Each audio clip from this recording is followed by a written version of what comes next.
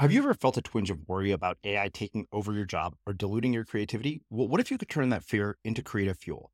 We've just published an amazing new ebook called The Four Keys to Success in an AI World, and this is more than just a guide. It's a deep exploration into the human skills that AI can't touch, the skills that are essential for standing out and thriving, no matter how much technology evolves. We're talking about real differentiators here, like creativity, emotional intelligence, critical thinking, and much more. Inside, you'll find actionable insights and strategies to develop these skills, whether you're a creative person, a business person, or just simply someone who loves personal development. This isn't a story about tech taking over. It's a story of human creativity thriving alongside AI. Picture this, AI as your creative co-pilot, not just as a tool, but a collaborator that enhances your unique human skills. The Four Keys ebook will show you exactly how to do that and view AI in a new way that empowers you instead of overshadows you. Transform your creative potential today.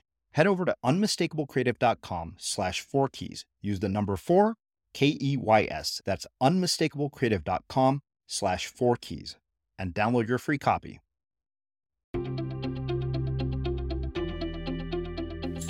I'm Srini Rao, and this is the Unmistakable Creative Podcast, where you get a window into the stories and insights of the most innovative and creative minds who've started movements, built thriving businesses, written best-selling books, and created insanely interesting art.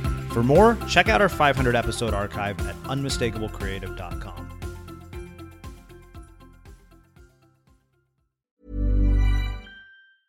When you're ready to pop the question, the last thing you want to do is second-guess the ring.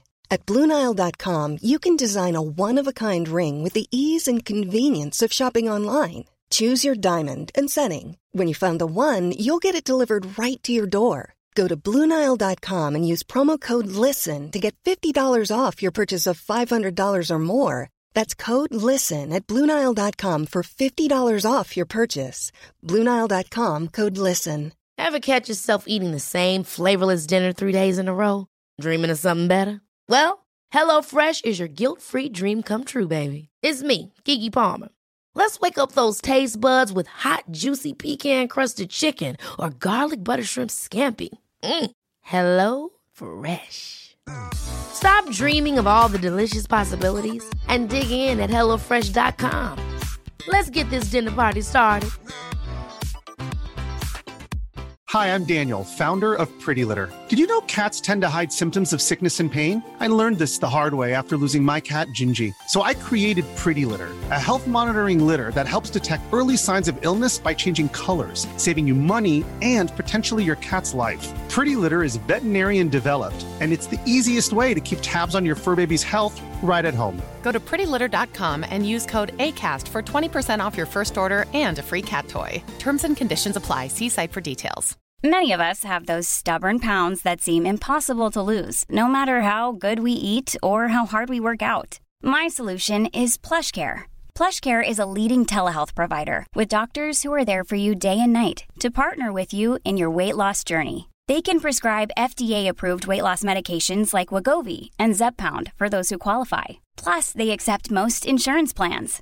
To get started, visit plushcare.com/weightloss. That's plushcare.com/weightloss. Quality sleep is essential. That's why the Sleep Number Smart Bed is designed for your ever-evolving sleep needs. Need a bed that's firmer or softer on either side? Helps you sleep at a comfortable temperature? Sleep Number Smart Beds let you individualize your comfort, so you sleep better together. J.D. Power ranks Sleep Number number 1 in customer satisfaction with mattresses purchased in-store. And now, save 50% on the Sleep Number Limited Edition Smart Bed for a limited time. For J.D. Power 2023 award information, visit jdpower.com/awards. Only at a Sleep Number store or sleepnumber.com.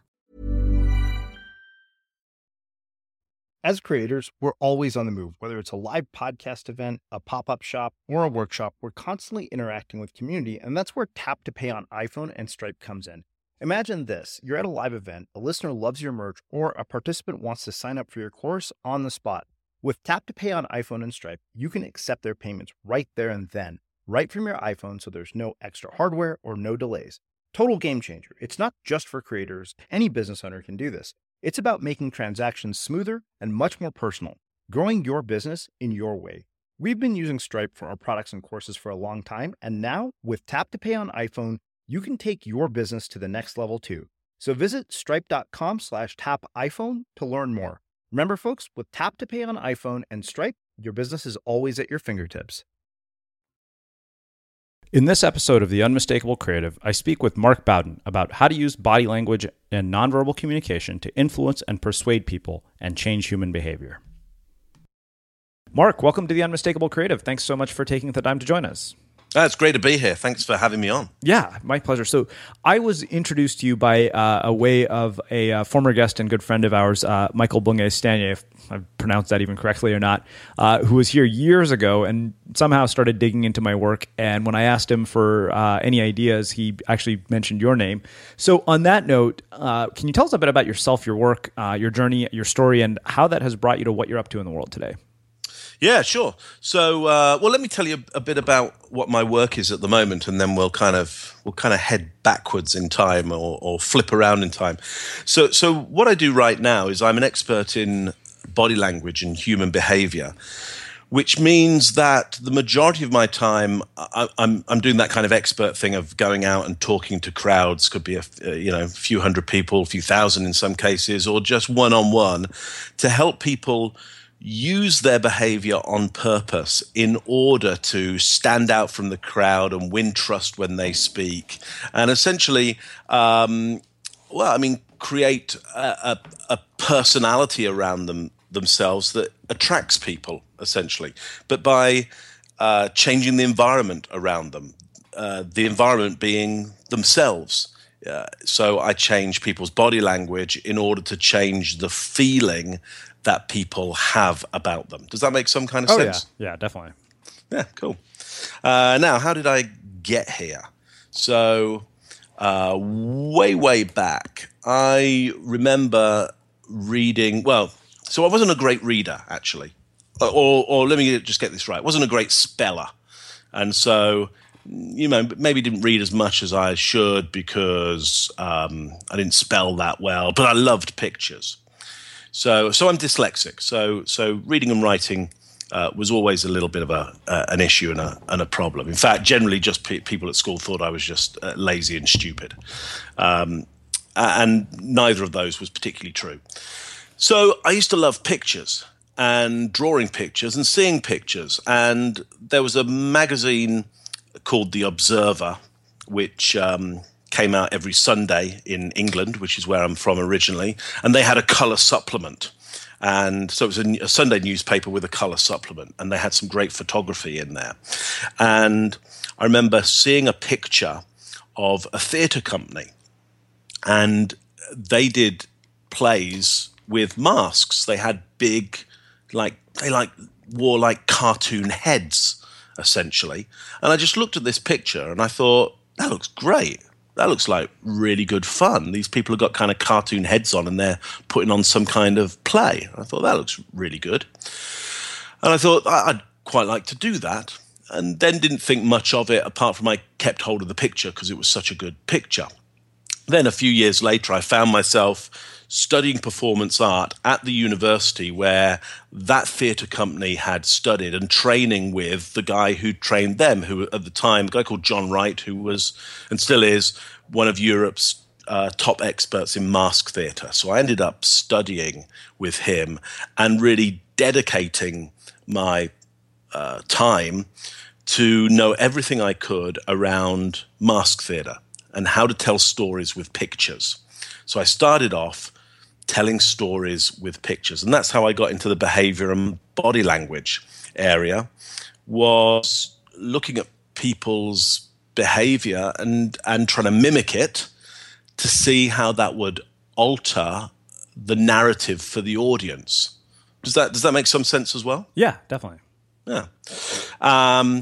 So I spent the first part of my career as a performer and a director and a trainer of actors, but in this very, very specific area of what we call visual theatre or physical theatre.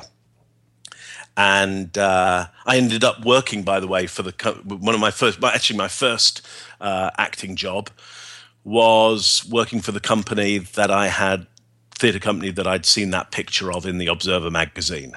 So, but anyway, when I then got to work for them, it was rather like joining your favorite band and feeling that you've made it, and now they're making albums that aren't so good.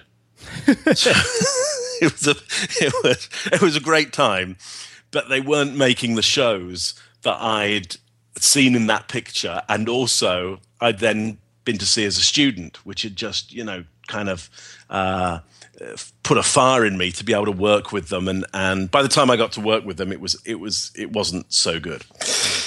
Anyway, what I then happened was I kind of went into the mainstream of theatre. Visual theatre and physical theatre got actually quite popular. When I first started studying it, it was some kind of, everybody just thought it was mime. They kind of thought, oh, well, you must do mime then. And I think they envisaged you always in some kind of black leotard or white leotard with a white face and doing Trapped in a Bubble. If you've ever seen that Marcel Marceau kind of what we call illusionary mime. And though that's kind of fun, that's not really what I was into. What I was into was, how do you change people's emotions using your body? How do you perform in front of somebody? How do you show up in the world and cause them to think and feel something different from what they've felt and thought before? So I started working in the mainstream of theatre and film and TV, and got very well known in that area. Anyway, so at some point, somebody came along to me and said, do you think you could do this stuff that you do with people in kind of business and organizations and politics? Do you think you could help people behave in such a way that they'd be able to alter the audience's views of them? Mm-hmm. And essentially, what I would say is manipulate the idea that is had about them. I said, well, as long as they're a human being, as long as they've got kind of roughly 2 arms, 2 legs and a head in roughly the same place as every other human being, they'll be able to do what we're doing here, which is to, on purpose, change the feelings of an audience, regardless of the content. And that was the interesting thing. None of what I do, it doesn't really matter what anybody's saying. It's about what they're doing that actually influences and persuades what people thought they said.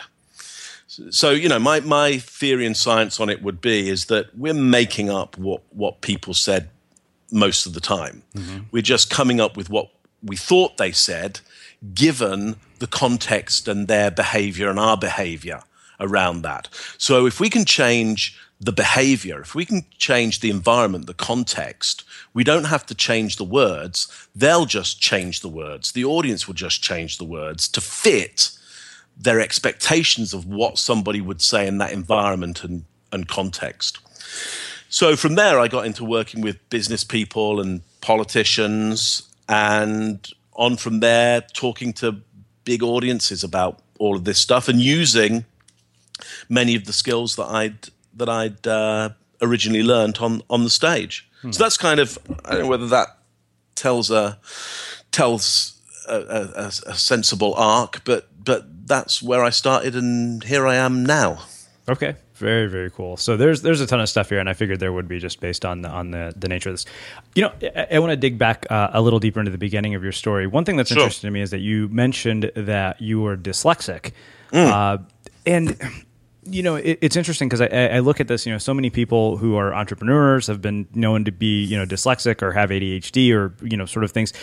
I'm really interested in dealing with that experience, especially at a young age, feeling, you said that people saw you as lazy and unmotivated, and you were neither. I think to some degree I've experienced that, and I'm really interested in navigating and overcoming that internal narrative of, oh, I'm seen as lazy and motivated, but the reality is I'm just dyslexic, and how you've turned that around. Yeah, so my experience of it back as a kid was I always wanted to do well at stuff. I wasn't sitting around going, I don't think any of this really matters. Everything really mattered to me in terms of being good at stuff. I'm really motivated by being good and trying to be the best at everything that I do, to the extent of that nowadays I won't really tackle anything unless I think I can be the best in the world at it. Mm-hmm. So I'm a little bit trapped by this, wanting to be fantastic at what I do, and it was the same back then. I wanted to be good at stuff, but when it came to the world of school, I think what would happen is, I can see that partly the distress that teachers would get into is that they would hear me talk and they'd get a sense of what they thought my intelligence level was and my engagement, and then they'd see the work that I do, and there was such a disparity between it. The theory they came up with is, you must be doing this on purpose. There can't possibly be this disparity between how you are live and how you are on paper. You can't be as good talking about maths, and then we see that the answer that you gave is so wrong. You can't be so good at talking about English or creating stories or telling stories, and then when we see it written down, it literally has none of the words make any sense, and certainly not in that order. So there was such a disparity that I think they got quite upset with me and maybe angry or just confused by it, I think. And what tended to come out is, you're being stupid, or you're just being lazy, or you're not trying. And I think one of the most disappointing thing was always having somebody say, you're not trying. Because if there was anything that I was doing, I was really trying. In fact, when you my experience is, having dyslexia is something weird is going on, and you try even harder, and then the more stressed you get about how you're trying, the worse it gets. Mm-hmm. So it's been interesting going through that, and I guess it creating a sense of, I think I'm going to show you. Mm-hmm. I'll show you how good I can get at something. Wow. In fact, I've heard similar stories from. I've been doing some work with a dyslexia organization, which includes Jamie Oliver working on it and Richard Branson working on it. So we've been doing some stuff together, and both Jamie and Richard are dyslexic as well. And there's some similar stories there of just not fitting in at school, and then going out into the world and finding something you can do, and then trying really working hard to be the best at it, and having a very different attitude than a lot of people out there who've maybe found some of those early years a little easier to handle, I think. So, and I'm I'd class myself as an entrepreneur as well, and so I understand how it can be difficult with that mindset to work for people, and a little easier to work for yourself and with other people, because there's a certain way you kind of do stuff, and other people, their focus is in different areas that you just don't have a focus on. Yeah. I don't know whether it's the same for you, but I just want to get stuff done so quickly. And I think a lot of entrepreneurs are like that. They want to get stuff done quickly, and the moment anybody starts to talk about kind of long-term strategy, I just don't see that at all. Number one, academically, it doesn't add up, because that's like having a long-term strategy about bringing up a child. It's like, who knows what's going to. Any business is a relatively complex situation. It's not complicated; it's complex. So there are so many things that could happen. Having a strategy that you think would work is kind of crazy, as far as I can see. You just have a goal and you get there. So I guess to that extent, I'll never be running a large organization. I may be in the same boat. So I may be the founder of one, but never in charge. Right, exactly. Of running it.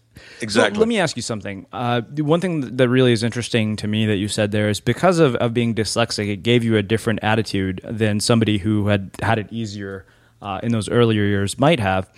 And part of me wonders if that attitude is actually the edge that allows you to do what you do. And if we didn't have the crucible or the challenge of something this difficult, how do we cultivate that kind of an attitude or that edge in our own lives? Does that make sense? Yeah, for sure. I mean, I would translate into kind of dramatic terms in that, the real drama is in the problem. Mm-hmm. It's the motivation is in the problem. And so, yeah, I guess there's a lot of drive for me comes from that early problem. Having said that, you're carrying around a problem that isn't really a problem anymore, mm-hmm. or that actually I've learned to handle better. I just don't write anything down, or if I am writing stuff down, I tell people, I just go, so I'm dyslexic, so when I write this stuff down, it may look like the word to you, or it may not. Mm-hmm. So I kind of take the ground of I'm writing it my way. If it doesn't fit with your way, that's okay. Mm-hmm. When I go to the bank and I need to put in a check, manually with a teller, they'll hand me the slip and go, can fill that out? And I'll say, well, so I'm dyslexic, so if I write it down, all the numbers will come out in a way that won't add up, right? So you'll need to do it for me if we want the numbers to be right. so it's kind of like saying, look, I can do it my way, but it won't fit in. Right. So, but I'm happy, I'm happy for it to go any way. Well, usually any teller wants their work to be accurate. Yeah. So it's great. You do it. You want the numbers to be accurate. You do it. So I think you work out a way to manage it, mm-hmm. but programmed into your limbic brain is this experience of people suggesting that you're not trying, you're lazy, you're not trying, and I think that does hang around with you for longer. Yeah, for sure. Well, let's do this. Let's shift gears a little bit. And let's talk about this whole period of, working as, a performer, director, and a trainer in visual theater.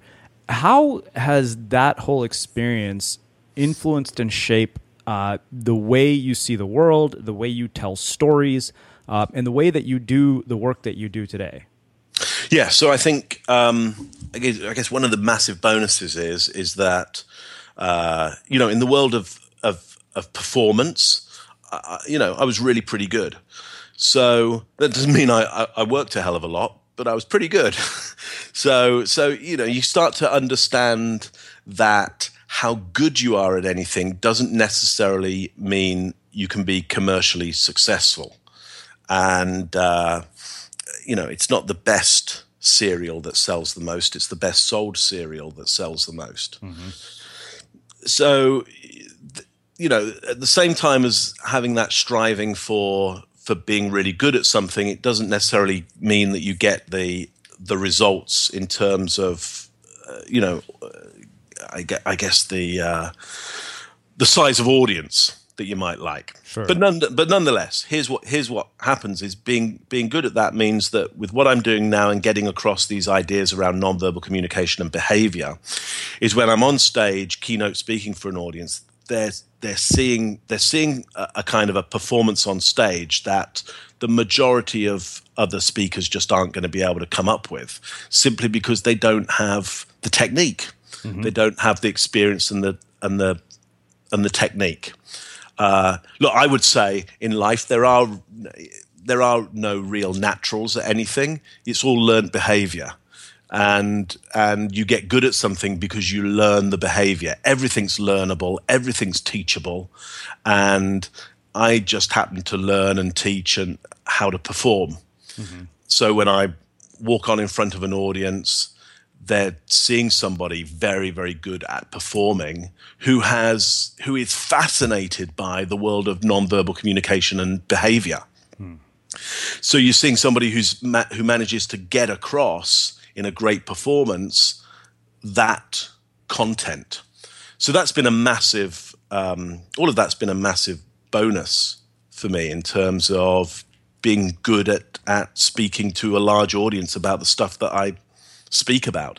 Now, also having that time in the world of performance means, and in that specific area of nonverbal performance, means I really know what I'm talking about in terms of the nonverbal world, and a view that other people who are experts in this area don't have. Most experts, I would suggest, in the world of body language and nonverbal tend to be, and have tended to be, experts around the idea of how can you watch other people and get a sense of their behavior and kind of maybe get the upper hand on them because you can read their minds. It's kind of that kind of feel to it. That's not what I'm into at all. It's kind of interesting, but it's not what I'm into, simply because it's actually not very helpful for people. The idea that you might be able to read somebody's mind. Well, when it's not true, you can't read people's minds. I've really looked into this, and despite what the psychics tell you. Yeah. Despite what, If you ever go and visit a psychic or somebody who says I read people's minds, and they do their mind reading thing, just need to tell you they're not reading your mind. It isn't like, I can categorically tell you it's not happening. Yeah. They could be guessing right, but I don't know how long they'll be able to do that. I mean, some people are just better guessers than others. And, if you guess enough and have enough people coming for guesses, you have a much higher hit rate of guessing right. So if you do it on a daily basis with a lot of people, you get a lot of hits.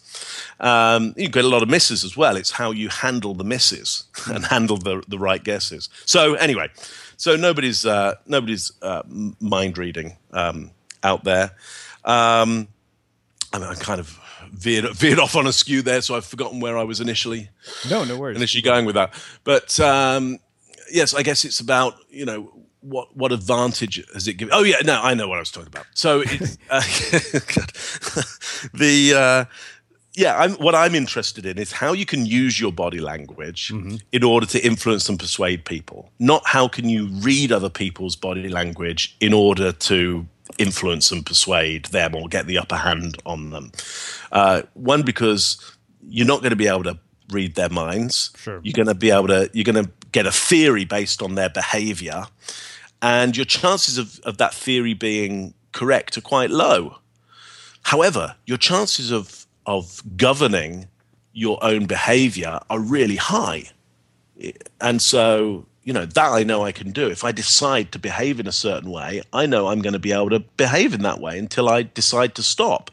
And if we know what result that behavior is most likely to have with another human being, that's pretty powerful. So that's where my interest lies.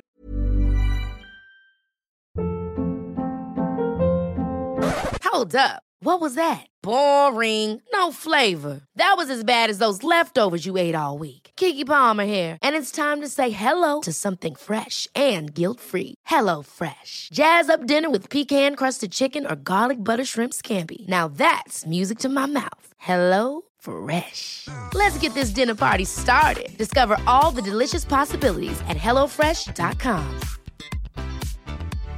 Hi, I'm Daniel, founder of Pretty Litter. Cats and cat owners deserve better than any old-fashioned litter. That's why I teamed up with scientists and veterinarians to create Pretty Litter. Its innovative crystal formula has superior odor control and weighs up to 80% less than clay litter.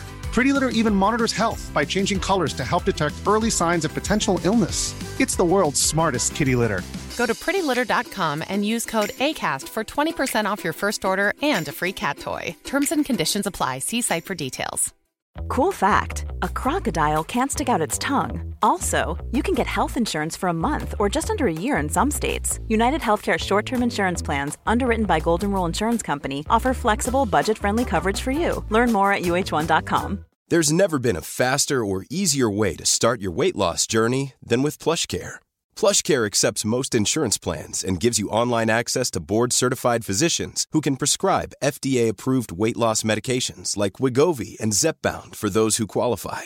Take charge of your health and speak with a board-certified physician about a weight loss plan that's right for you. Get started today at plushcare.com/weight-loss. That's plushcare.com/weight-loss. plushcare.com/weight-loss. Hey, it's Ryan Reynolds, and I'm here with Keith, co-star of my upcoming film, If, only in theaters May 17th. Do you want to tell people the big news? All right, I'll do it. Sign up now and you'll get unlimited for $15 a month and 6 months of Paramount Plus Essential Plan on us. MintMobile.com/switch. Upfront payment of $45 equivalent to $15 per month. Unlimited over 40 gigabytes per month. Face lower speeds. Videos at 480p. Active Mint customers by 531.24 get 6 months of Paramount Plus Essential Plan. Auto renews after 6 months. Offer ends May 31st, 2024. Separate Paramount Plus registration required. Terms and conditions apply if rated PG. As creators, we're always on the move. Whether it's a live podcast event, a pop-up shop, or a workshop, we're constantly interacting with community, and that's where Tap to Pay on iPhone and Stripe comes in. Imagine this. You're at a live event, a listener loves your merch, or a participant wants to sign up for your course on the spot. With Tap to Pay on iPhone and Stripe, you can accept their payments right there and then, right from your iPhone, so there's no extra hardware or no delays. Total game changer. It's not just for creators. Any business owner can do this. It's about making transactions smoother and much more personal, growing your business in your way. We've been using Stripe for our products and courses for a long time, and now with Tap to Pay on iPhone, you can take your business to the next level too. So visit stripe.com/tapiphone to learn more. Remember, folks, with Tap to Pay on iPhone and Stripe, your business is always at your fingertips. Well, I think that makes the perfect setup to what I want to spend the majority of our time talking about, Sure. Which is this whole idea of using nonverbal communication, to persuade people and to change behavior, not just theirs, but our own as well. And I feel like there's probably an entire gold mine here that we could spend a good half hour, 45 minutes talking about. So let's get into this. I mean, sure. The question that I guarantee you that is coming up in somebody's mind is, okay, Mark, that all sounds awesome. How do I apply it to my life? Yeah, sure. Well, so first of all, you got to say, so there are some communications in life that are important and some that aren't very important. Mm-hmm. And there are some communications in life that are going fine anyway. And there are some that aren't going so well. What I'm interested in is the communications that are really important that aren't going so well. Because everything else is going to work, it doesn't matter, or it's going to work itself out. So what we really need to talk about is how do you use nonverbal communication and your behavior on purpose in order to influence and persuade in those communications that are tricky and important? Mm-hmm. So here's what I'd suggest is when things are tricky and important, we don't have a very positive frame of mind. We get confused, and the people around us get confused. And we get upset, and we get nervous, and we get anxious, and that shows in our behavior. It's designed to show in our behavior because our behavior is designed to get us the best result for us now. Yeah? So when I show anxiety in a conversation, it's designed to show you a behavior that might either stop the conversation now or cause you to behave in a certain way that would be for my benefit. Now. And that's the important thing. It's about now. It's not long term. Nonverbal communication isn't about our natural nonverbal communication is not about long term. It's about get a result for me now. Not a result for us, not a result for you. Get a result for me now. And that's where it all goes wrong.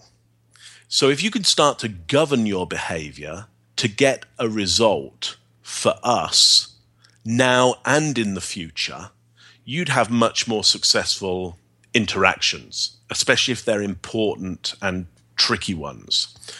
Knowing that when things get tricky, we usually either do fight or we do flight. Well, in fact, it's a lot bigger than that. We do freeze, then flight. If flight doesn't work, fight, and if fight doesn't work, faint. So you go through this process of you're in a tricky conversation and you've kind of gone rigid and you're in that freeze situation because your brain just doesn't know what's going on, and you're now that speaker or that communicator that's stiff as a post and looks kind of rigid and unnatural, though it's a completely natural reaction. And then you become that communicator that's on the back foot and looks like they want to not be in the room.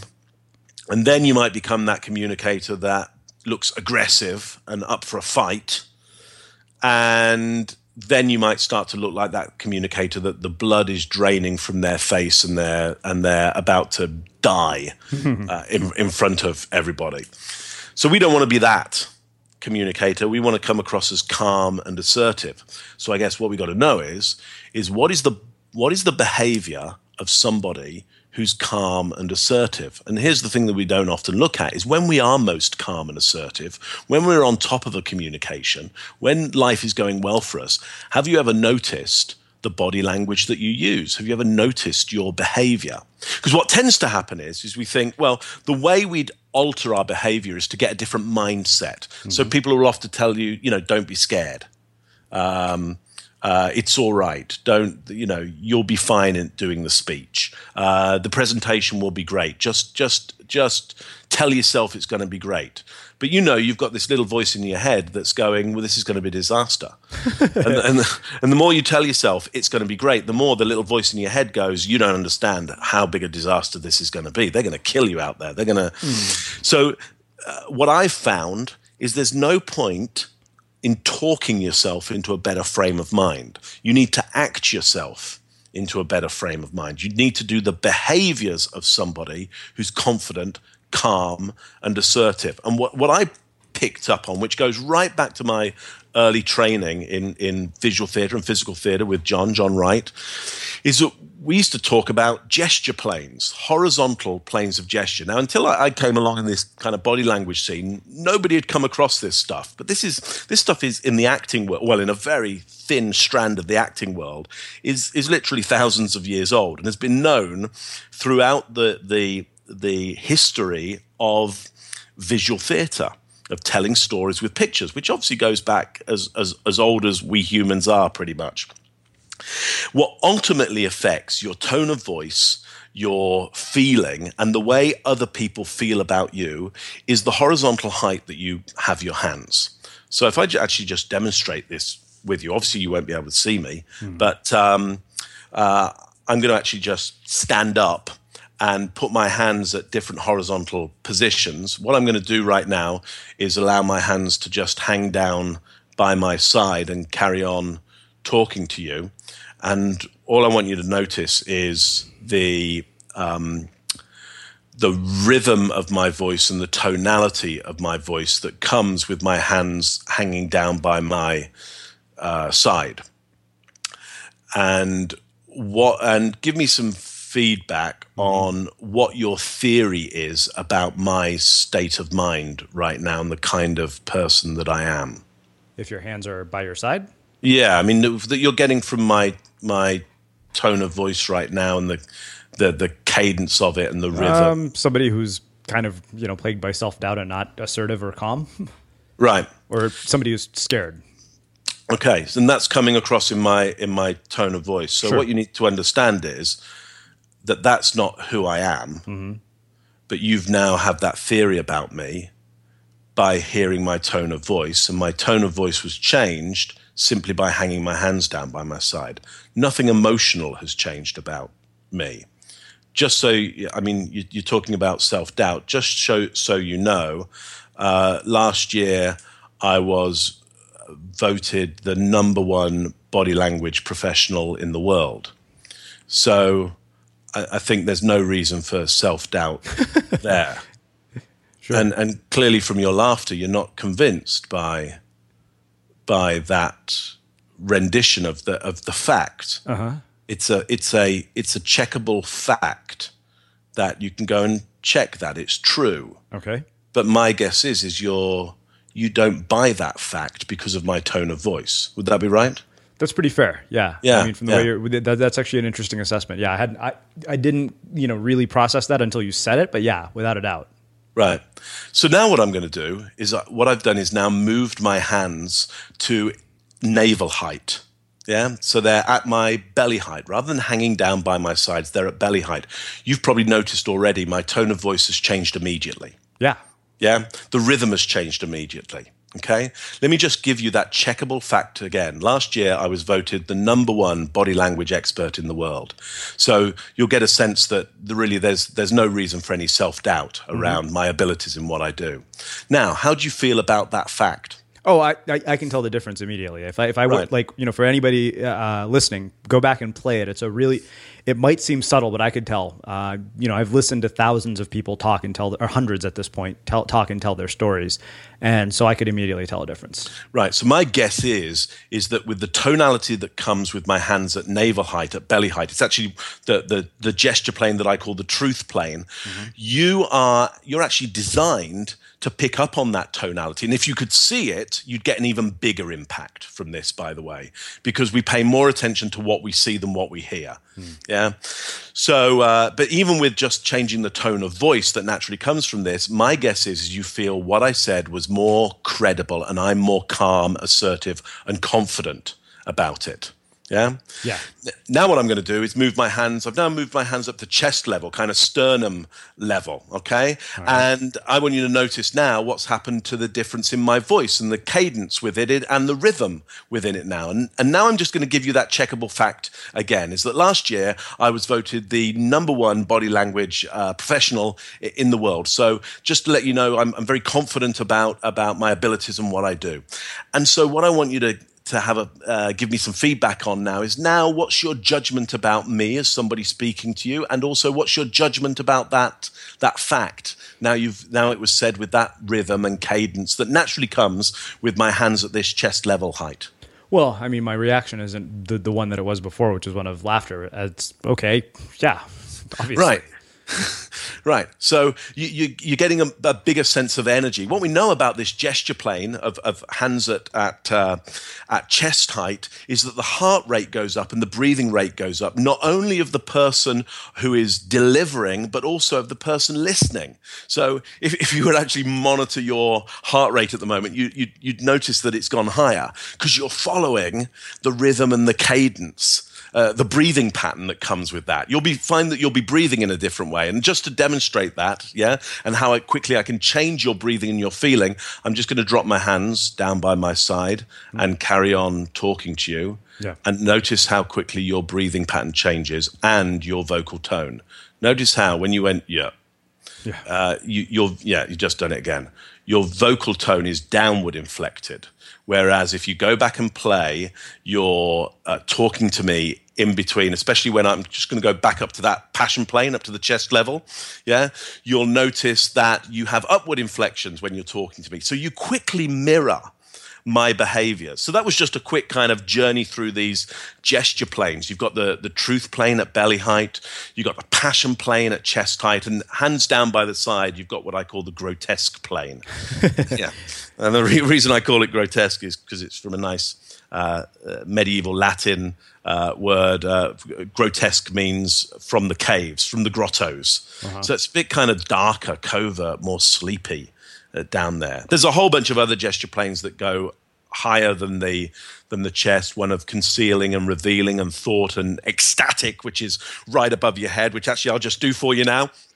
My hands now, as I'm talking to you, are right above my head, and you'll notice how quickly it changes my tone of voice and how rapidly I'm getting my information across to you. You'll notice how your breathing patterns have changed, your ability to key into the different words and the content that I'm using, and you'll notice how much more calm and assertive you'll feel about me and my content as my hands come again to the truth plane. So you can see how rapidly I can change my behavior, my performance, and your experience of me. And I hope that kind of comes across over the sound for you. Yeah. Well, this raises a whole series of questions for me, some of which I'm going to ask for very personal reasons. Sure. Okay, so I want to take this out of the context of the conversation that you and I are having and start looking at it in the context of everyday situations.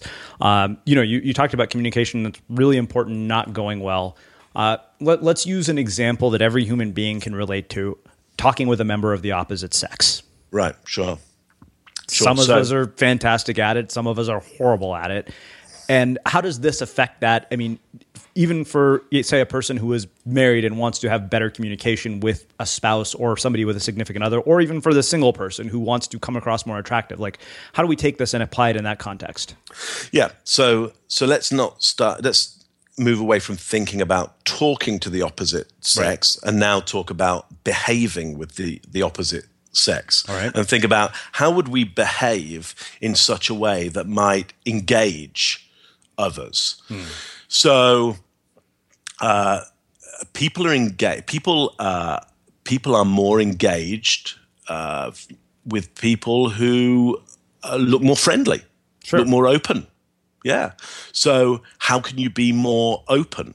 Whether you're talking to somebody who you're trying to attract or just trying to talk to your life partner and you know each other well, but it's a conversation whereby you need to show your openness. It's no good saying, I'm really open to hearing what you have to say. Right. Because I just put my hands down by my side, slumped and said that, and you heard the tonality of voice, and immediately you knew I'm not open and I'm despondent about this. Okay. Yeah? Now, if I sit upright, I have my hands open at belly height, and I say I'm really open to hearing what you have to say. My guess is that you felt that was more honest and true. Yeah. Yeah.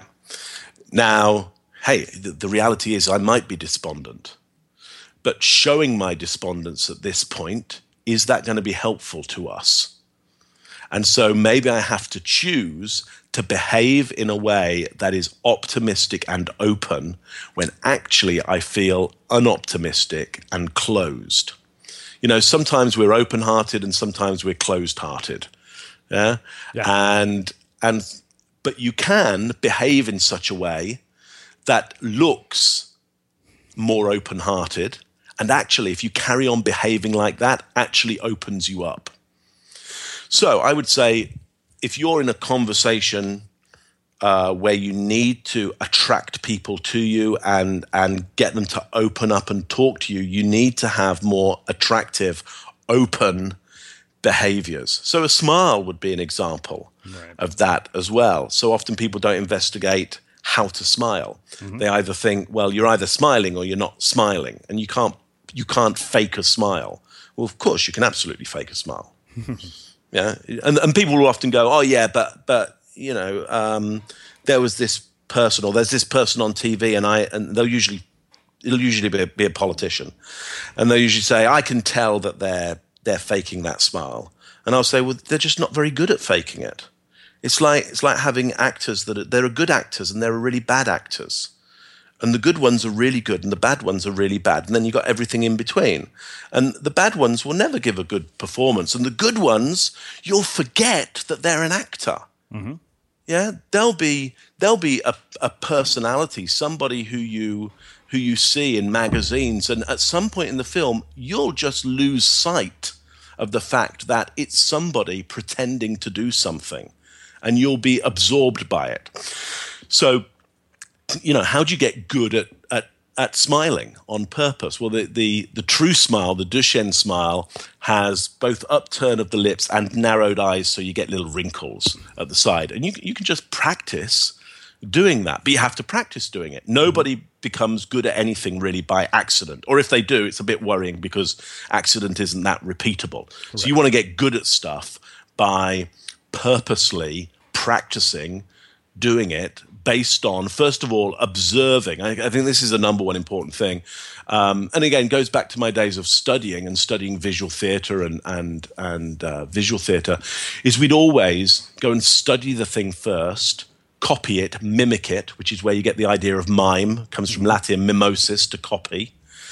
You'd study something, you'd copy it, and then you'd be able to reproduce it on demand.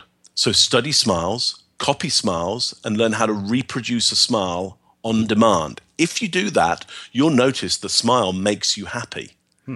We're designed in such a way that if the body is doing it, the brain is not as clever as we'd think, and it kind of goes, well, if the body's doing that, then we must be in that state of mind. You know, we wouldn't be smiling unless there was a real reason to smile. So there must be a real reason to smile, and then the brain will just make it up. It'll make up the world being nice and good. But you have to sustain it physically, and that you have to do on purpose. And that is essentially unnatural. It's an act. It's the act of doing the natural stuff that you do when you're in a certain state. I hope that makes some kind of sense. Oh, yeah. Yeah, definitely. So let me ask you this. One of the things that you mentioned is when we get into uncomfortable situations, what happens is you go into freeze, flight, and then faint. Yeah. So the thing that has always challenged me with situations like that is the space between stimulus and response. Oh, yeah. And the fact that I'm like, okay, how do I create the space between stimulus and response so I can control the response? Yeah, that's a really astute observation. Yeah. Because you'll probably have noticed when you get into a situation of fear or unconfidence, it's over by the time that you've actually turned around and gone, oh, I was really unconfident. I mean, it's just over too quick. So first of all, you've got to start monitoring how you actually feel, what your body does when you're unconfident or you're fearful. Yeah? So that you can pick up on some of the subtle things it starts to do when you're going into that state, and you can interrupt that state or countermeasure that state with other behaviors. Does that make sense? Oh, yeah. Now, even better, you could start to monitor the kinds of environments that cause you to be unconfident. Now, if you know you're going into that environment, you start to countermeasure the behaviors that you don't want to see immediately before you've even walked into that environment. There are some days where I know I'm going into an environment that's going to trigger me with anxiety. Yeah, so I start the behaviors of somebody who isn't anxious right from the moment I get up in the morning. So for me, that's an Indian wedding. Right. So my guess is you pretty much know when you're going to one. Oh, they don't take you by surprise. Yeah, and of course, I have all sorts of smart-ass answers planned for everybody who asks me why I'm not married. Right. That's why I think it's a pretty interesting example of exactly what you're talking about. So that's great. So that tells me that, number one, you know quite a way in advance of when this event is going to occur. My guess is you get an invitation, and the invitation has a date on it, and you also know the script that's going to get played in that environment, and you know the kind of behavior you're going to play back. They're going to say, why aren't you married? And you're going to have a smart answer for them. Yeah?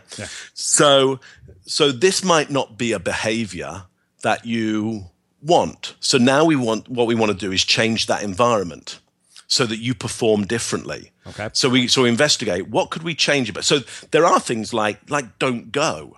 This is what if you don't like the way that you're behaving, then never show up to the event. But of course, it's like, man, it's a social event, and actually I should go. And there's a whole bunch of benefits. I just don't like the downside. Like an open bar. Right, exactly. Exactly. Like I don't want to, the upside of the open bar is way more important than missing out on it. Oh, I totally understand. So now we've got to know, so what is the kind of behavior, what's the kind of body language you'd naturally start doing as you walk into that environment, knowing how the script's going to play out? So give me an idea of, in your mind, of kind of how you're positioned and how you walk in and how you sit and how you stand currently at these Indian weddings. So, I'm probably dressed well, but I walk in already in this headspace of, oh God, here we go again. Okay. Thinking I'm going to have a lot of very uncomfortable conversations, and my inclination is to give smart-ass remarks to shut people up so I don't have to talk to them. Right. So you told me about the mindset of, oh God, here we go again. Yeah. What does that look like? I need to know, what is your body, and you need to know, what does your body do when you're in the mindset? It's tense. It's tense. It's incredibly tense. Like like my heart is racing. I'm like, I'm tight and tense. That's really what it is, more than anything else. Right. If you were to describe the body feeling. Yeah. And when you said, I'm tight and tense, I'm just going to mirror how you said tight and tense. And what I've done to get that tight and tense feeling is I've shrugged my shoulders up towards my neck. Okay? So my guess is your body probably does much the same thing. Yeah. When you're at these things. My guess is you're probably doing the shrug gesture, which is designed to protect the carotid artery as a windpipe from attack. That's the reason for the shrug gesture, is to protect the neck area. Yeah. So one thing I might tell you is we're going to just learn how to totally relax our shoulders. Okay. Yeah. And the one thing you're going to do from the moment you walk in there is be really relaxed in your shoulders. Really relax your shoulders. In fact, you're going to relax the whole of your body. If I was to think of tight and tense is like there's a bomb in the room. Sure. Yeah. And it's about to explode. Well, there usually is. Right, there could well be. There could well be. It's called an old Indian mom. Yes, exactly. Not mine, but other ones. She's going to explode on you. Yeah. And so your body is in that tense situation, okay? How would your body be if you're on a walk down the beach? Well, you're as walking who along. spends insane amounts of time at the beach, incredibly relaxing. Right. So here's what I'd like you to do. Next Indian wedding you go to, yeah? Yeah. It's obviously, we're not going to trick the mind in going, oh yeah, an Indian wedding is like a beach. It's not. It's an Indian wedding, okay? So there's no psychological trickery here. Right. All I want you to do is next time you're on the beach is really look at how you walk, yeah, and the tension in your body. Sure. Yeah? I'd like you to walk into that Indian wedding with that same tension in your body. Okay. Yeah? Like, so you have, it's not like it's a walk on the beach, because it isn't. Right. Okay? But you're walking into an Indian wedding with the same tension in your body as when you walk on the beach. Okay. Yeah? And when that Indian mum comes up to you and gives you that question of, so why aren't you married? Yeah? I say, do you have a single daughter? Yeah. But what I want you to do is reply to her in any way you like, but with the tension of, okay, I'm walking along the beach. Interesting. And see what comes out of your mouth. All right. Yeah? Yeah. Now, you got to trust me about this, because often people go, well, Mark, it can't be that easy. It can't be that. But I'm going to guarantee you that if you walk into that Indian wedding, yeah, with the same body that you walk on the beach, and you talk to that Indian mum with the same body that you walk along the beach, you're going to have a whole different Indian wedding. Yeah, that Indian wedding is going to change. Very cool. You'll have never been to an Indian wedding like this. Yeah, and there's something about you that will show up to that Indian wedding that's never shown up before. And that could be something very interesting, could well happen there. But certainly, it's going to be one of the most relaxed Indian weddings you've been to. I love this. This is so brilliant. And I love that we've used that as the context and the practical example of this. I think that makes a really, really fitting and hilarious way to wrap up our conversation. Mark, I have one last question for you, which Please. is how I finish every interview at the Unmistakable Creative. What do you think it is that makes somebody or something unmistakable? Oh, gosh. Wow, that's a really great question. What is it that makes somebody unmistakable? It's that they have made a choice. They have made that choice bigger. Yeah, they've amplified it, and then they've kept it tidy. They haven't added anything to it. They've just gone, here's what I'm doing. Here's what I'm about. In fact, let's just make that even bigger. I'm about an even bigger version of what I thought I was about, and I'm not going to add anything to this to augment it. It's that level of clarity about them that makes them unmistakable. There's no mess. It's just totally clear. I think that's my answer. Amazing. Mark, I have to say this has been one of my favorite conversations I've had in a long time. Thank you. I can't thank you enough for taking the time to join us and share some of your story and your journey and some of your really, truly, thought-provoking insights with our listeners. Great. Thank you. It's been a lovely interview, and thanks for taking the time to do a very different and standout interview. Thank you. And for everybody listening, we will wrap with that. If you like what you heard, the greatest compliment you could give us is to share the show with a friend and let people know what you think by leaving a review on iTunes. Thanks for listening to The Unmistakable Creative.